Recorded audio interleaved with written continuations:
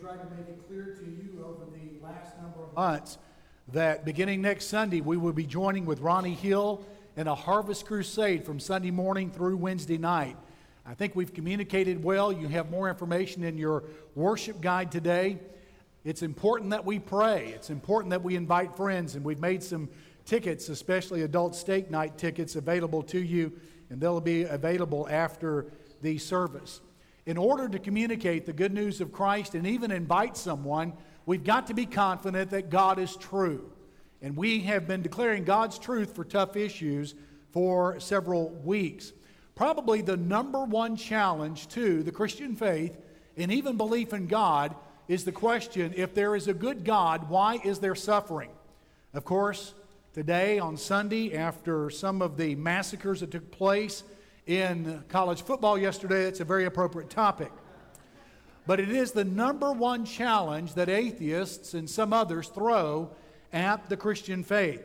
I want to turn that question around and not so much pose it as a question. I have some questions today, but I actually want to propose to you that instead of undermining faith in God, pain actually strengthens it.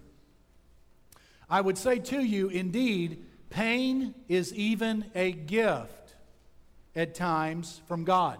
Dr. Paul Brand was, until his death in 2003, a world-renowned hand surgeon who went from hand surgery to working with leprosy. And he is the one responsible for coming to the conclusion and popularizing, in the medical field at least, the notion that leprosy does not cause people to lose their fingers and noses and toes and appendages. That actually leprosy means the loss of feeling, and they injure and end up maiming themselves because they lack sensitivity to pain. And he came to the conclusion that pain is a gift from God. In fact, living without pain, life without pain, he said, can really hurt you. And he entitled his memoirs, Pain, the Gift Nobody Wants. I'm reminded, of course, what C.S. Lewis said. He said, God whispers in our pleasures, but he shouts in our pains. Pain, he said, is the megaphone God uses to rouse a deaf world. And I think he's entirely correct. This morning, I want to focus on the question, how can I leverage pain as a gift from God? Well, if you'll join with me in Romans chapter 8, beginning in verse number 18, we'll look at that on through verse number 39 this morning. Here in the text, the Apostle Paul, who was very well, deeply acquainted with pain and suffering and misery, argues here that pain is something that the Roman Christians could handle. Now, what he says in verse 18 is all the more remarkable against the backdrop of his life. I don't know of a Christian missionary outside the martyrs who ever suffered as much as the Apostle Paul over such an extended period of time as the Apostle Paul. And so when I read verse 18, it explodes off the page. And I want you to begin reading with me in Romans chapter 8, verse 18. For I consider that the sufferings of this present time are not worthy to be compared with the glory which shall be revealed in us. For the earnest expectation of the creation eagerly waits for the revealing of the sons of God. For the creation was subjected to futility in Genesis 3, not willingly, but because of him who subjected it in hope. Because the creation itself also will be delivered from the bondage of corruption into the glorious liberty of the children of God. For we know that the whole creation groans and labors with birth pains until now. Not only that, but we also who have the first fruits of the Spirit, even we ourselves groan within ourselves, eagerly waiting for the adoption, the redemption of the body. For we were saved in this hope, in verse 26. Likewise, the Spirit also helps in our weaknesses. For we do not know what we should pray for as we ought, but the Spirit himself makes intercession for us with groanings which cannot be uttered. Now he, God, who searches the hearts, knows what the mind of the Spirit is, because he, the Spirit, makes intercession for the saints according to the will of God. And we know that all things work together for good to those who love God and are called according to his purpose, for whom he foreknew, He also predestined to be conformed to the image of His Son, that He might be the firstborn among many brethren. And moreover, whom He predestined, these He also called, and whom He called, these He also justified. Whom He justified, these He also glorified. Oh, what shall we say to these things? If God is for us, who can be against us? He who did not spare His own Son, but delivered Him up for us all, how shall He not with Him also freely give us all things? Who shall bring a charge against God's elect? Oh, it's God who justifies. Who is He who condemns? Oh, it's Christ who died, and furthermore is also risen, who is even at the right hand of God, who also makes intercession for us. Oh, who shall separate us from the love of Christ? Shall tribulation or distress or persecution or famine or nakedness or peril or sword? As it's written, for your sake we are killed all day long. We're accounted as sheep for the slaughter.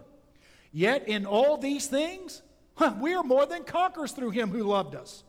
For I am persuaded that neither death nor life, nor angels, nor principalities, nor powers, nor things present, nor things to come, nor height, nor depth, nor any other created thing shall be able to separate us from the love of God which is in Christ Jesus our Lord.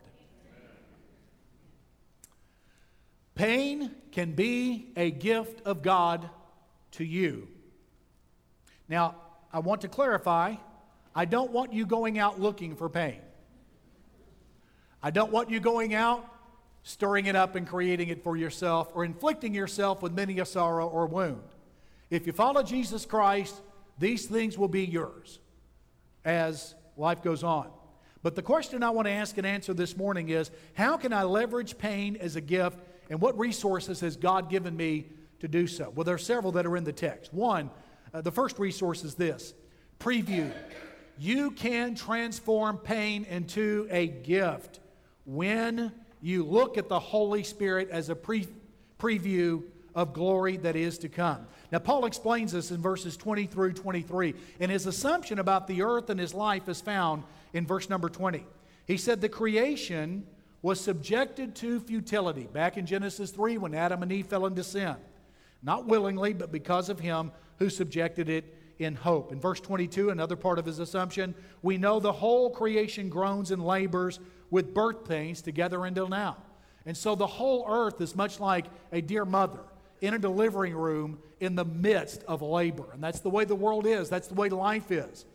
The good news is, the bad news is, there's a lot of pain. The good news is, something's about to be birthed into the earth. And that is Paul's assumption here in the text. And so that leads him here to verse number 23. Not only that, but we also who have the first fruits of the Spirit, even we groan within ourselves, eagerly waiting for the adoption or the birth, the full completion of the redemption of our body. He says the Holy Spirit happens to be the first fruits. Now that's an agricultural term. Without an agricultural background, it may be a little difficult to assimilate that, to understand that. But the first fruits were oftentimes the first bit of harvest that they would bring, and it indicated that more was to come just like it. And that's how the Holy Spirit operates in the life of those who follow Christ. He is many things, but one thing He is happens to be the first fruits. So what the Holy Spirit is doing in your life now and has done since you came to Jesus Christ is a preview of what He will do in greater measure later. Now, all throughout the 8th chapter of Romans, the chapter we're looking at this morning, the Apostle Paul has been describing the Holy Spirit and His work. In fact, Romans chapter 8 is the longest chapter on the Holy Spirit anywhere in the Bible.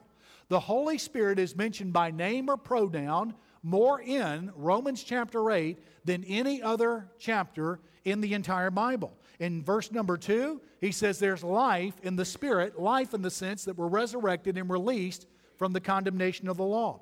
Verse number 4, we can walk with the Spirit. Verse number 6, we have life and peace in the Spirit. Verse number 10, we have life to our mortal bodies, which is a power to overcome temptation and sin.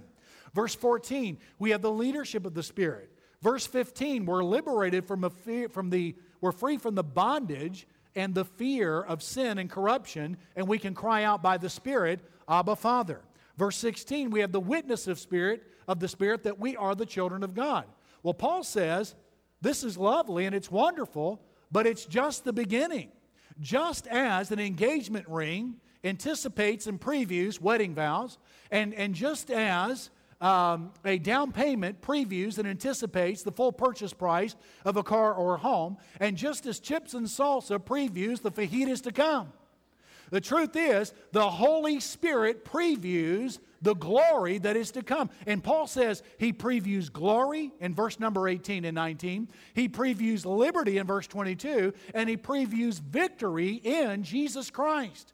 And so the Holy Spirit's presence in your life is guarantee of future glory that's greater, future liberty that is greater, and future victory in Jesus Christ that is greater. The Holy Spirit is with us, and what He's brought, there is more to come for all the children of God.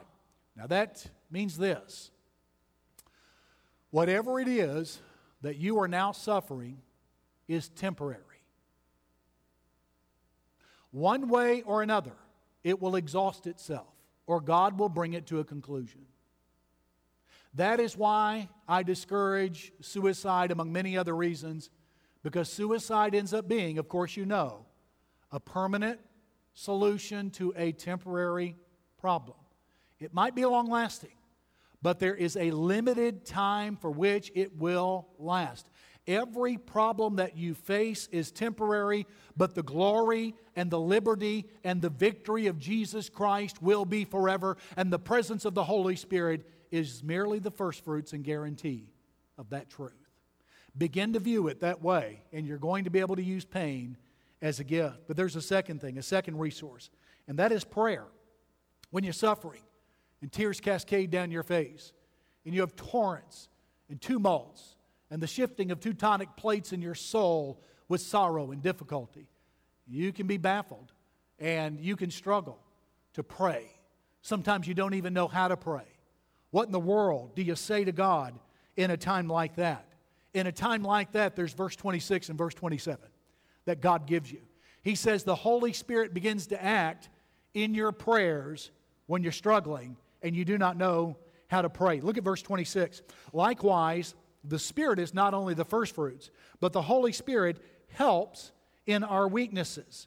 For we do not know what we should pray for as we ought, but the Spirit Himself makes intercession for us with groanings which cannot be uttered. So we'll never hear them, but He gives them to the Father anyway. Now God, who searches the hearts, knows what the mind of the Spirit is, because the Spirit intercedes for the saints according to the will of God, is what happens. Well, there are several ways to describe the ministry of the Holy Spirit. You see, whenever you pray, the Holy Spirit pleads in your prayers. He joins together with you and He pleads, and it's a timely pleading. It's at the right time because He does it when you're weak.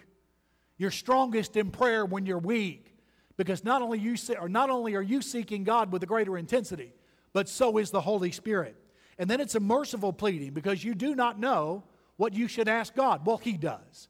The Holy Spirit is omniscient, and He knows what to ask God. And then it is an intense pleading by the Holy Spirit. He says He does it with groans which cannot be uttered. And then it's a right pleading because at the end of verse 27, it says He does it according to the will of God.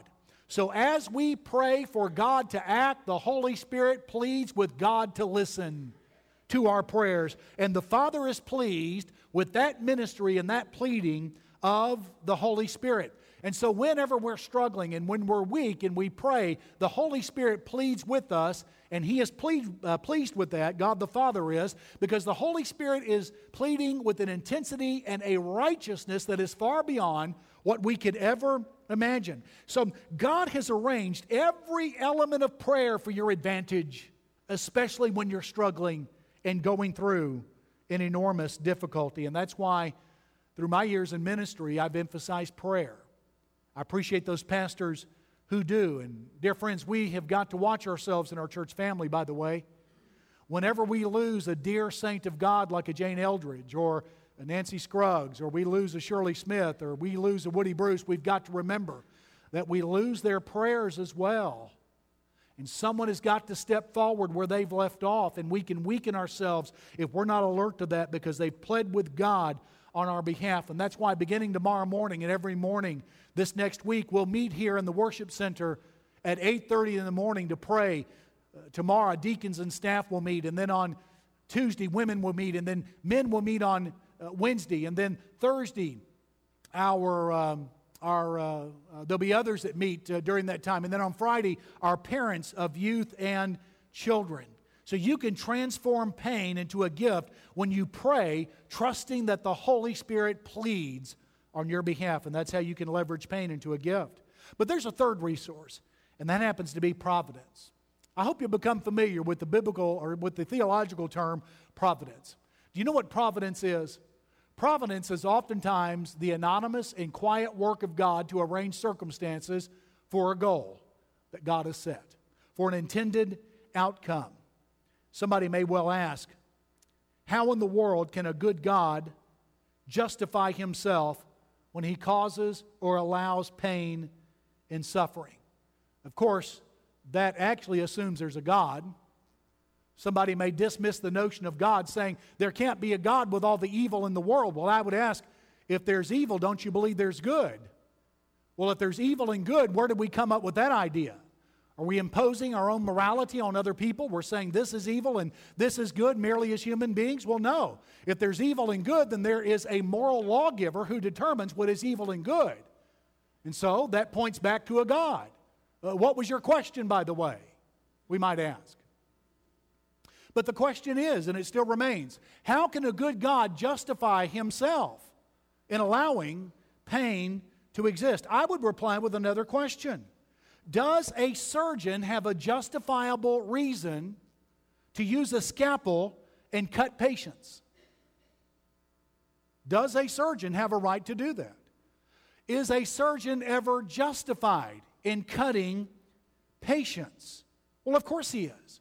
And that's much of the thinking that we find in verses 28 and 29. Here we find a statement that has been a soft pillow upon which many people have laid their heads at night in verse 28. And then we find an explanation in verse number 29. Here's the statement. And we know that God causes all things to work together for good to those who love God and those who are called according to his purpose. We know this. We contemplate. We reflect on these things. That all things, nothing excluded, work together in a symphony for good, as God defines it, to those, not to everyone, but to those who love God and are called or saved. Called according to his purpose. So God is in the process of arranging everything for something good as he defines it. Well, what is it? Verse 29. Here's his explanation. Whom he foreknew, foreknowing all the details of life and personality and thinking, thought, and decisions. Whom he foreknew, he also pre-planned or predestined, destined beforehand, that we would be conformed to the image of his Son. That we would look just like Jesus, that Jesus Christ might be exalted above all the brethren. That's what it would mean to be the firstborn among many brethren. So God is arranging providentially all circumstances that all of those who love God are called according to his purpose might look more and more like Jesus Christ. Well, God must be working something good. Because there's plenty of good in life that looks an awful lot like Christ. If that were not the case, we would all commit suicide. The pain and suffering would be too much to bear. I'm not so much concerned about the problem of evil in the world. I'm concerned about the problem of good. Where did all that come from? To us sinners. I don't think the appropriate question is, how could a good God let bad things happen to good people? There's never been a more silly question asked than that in all of life.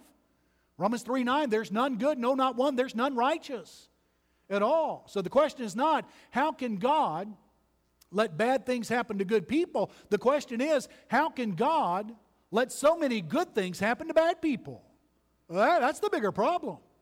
And that's what Romans 8:28 and 29 are telling us. So God has a plan, and he has arranged the circumstances and events of life to achieve an objective, and that is Christ likeness. It is not happiness. It is not. Well, there's nothing wrong with you to be being happy, of course.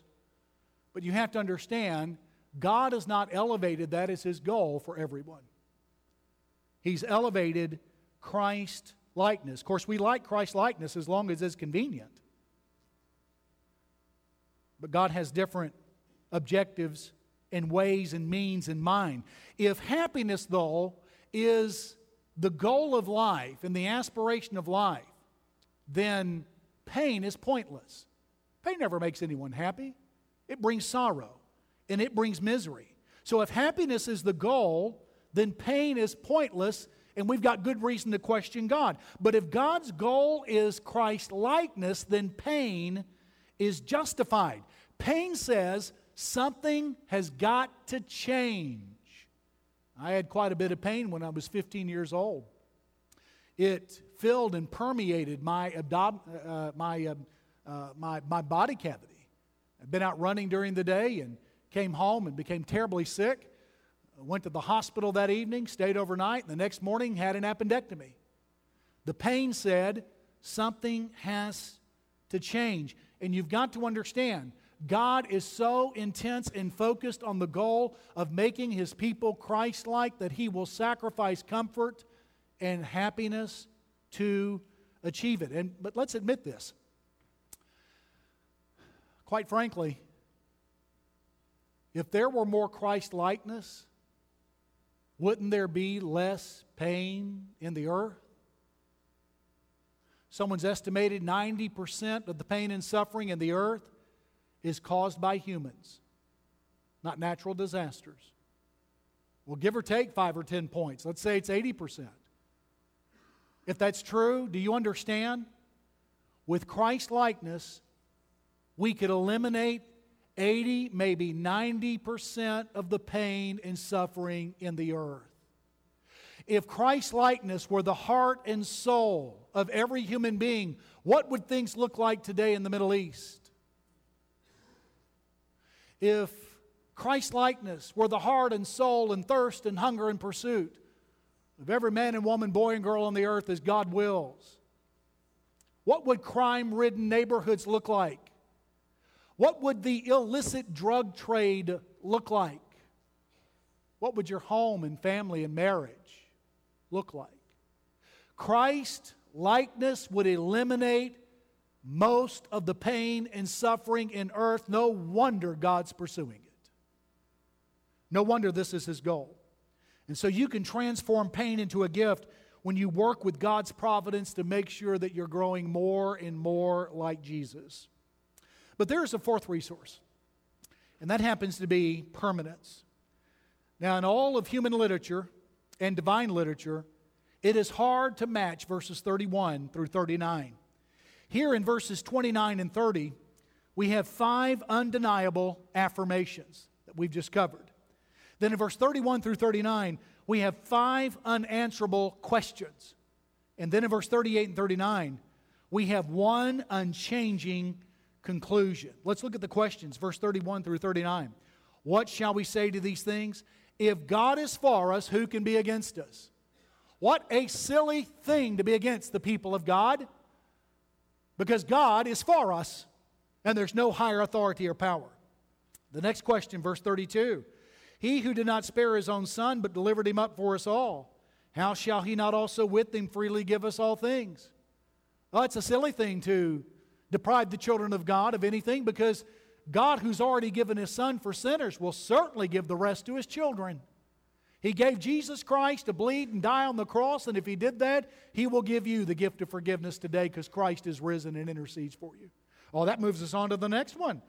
Another question, the third question. Who shall bring a charge against God's elect?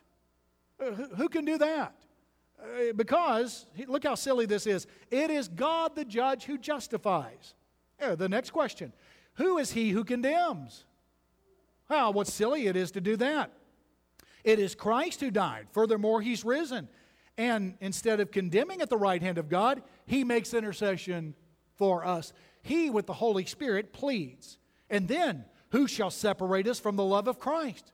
Tribulation or distress or persecution, famine, nakedness, peril, or sword. Paul had been through all of those and still was permeated and filled and boiling over with the love of God.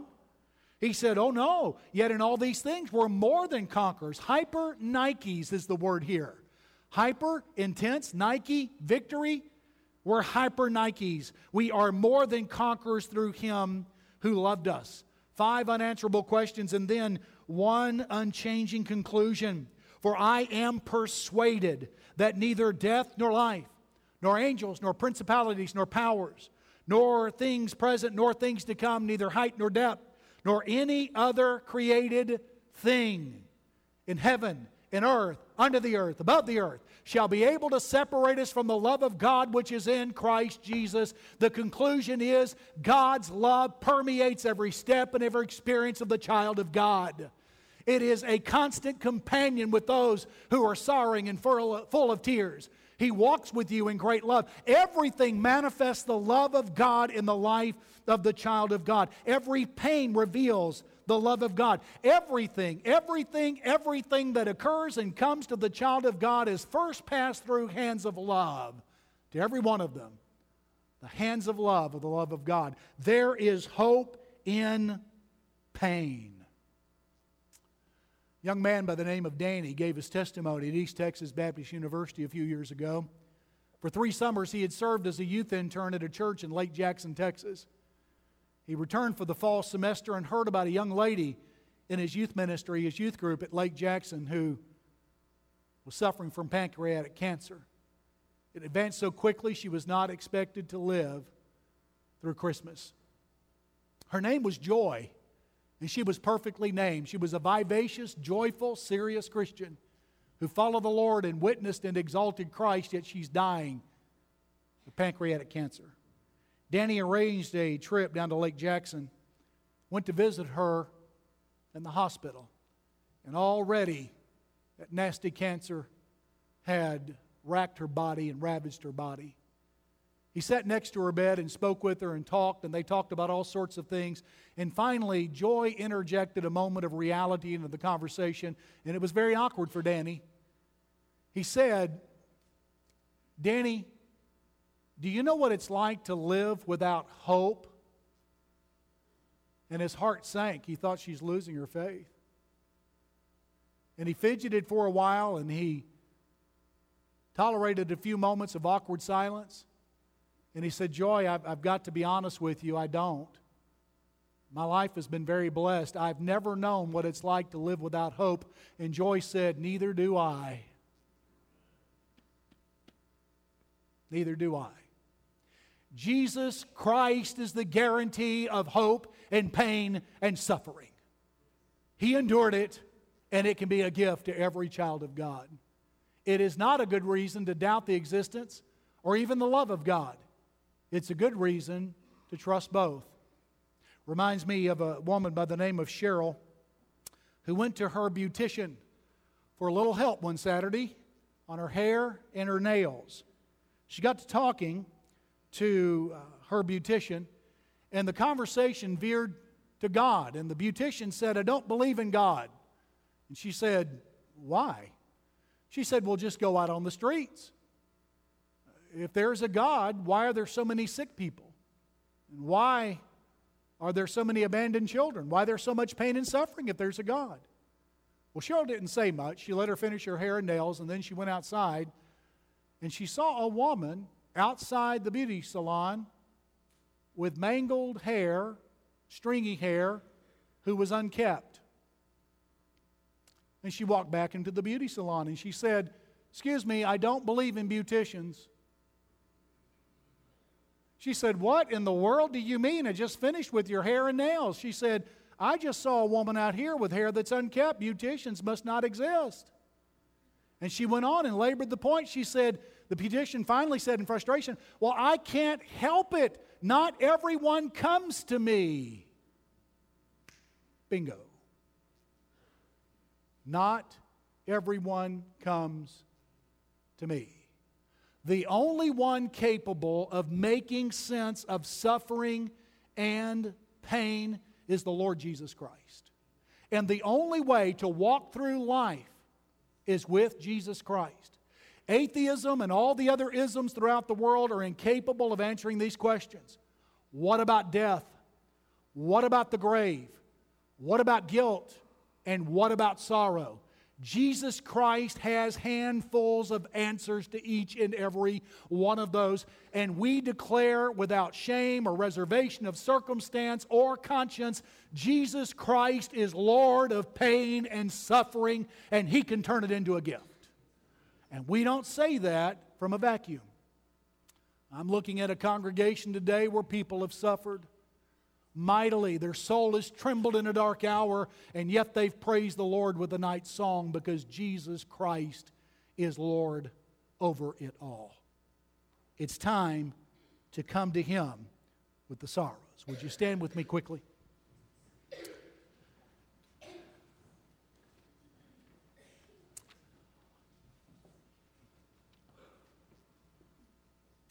Our blessed God, we thank You.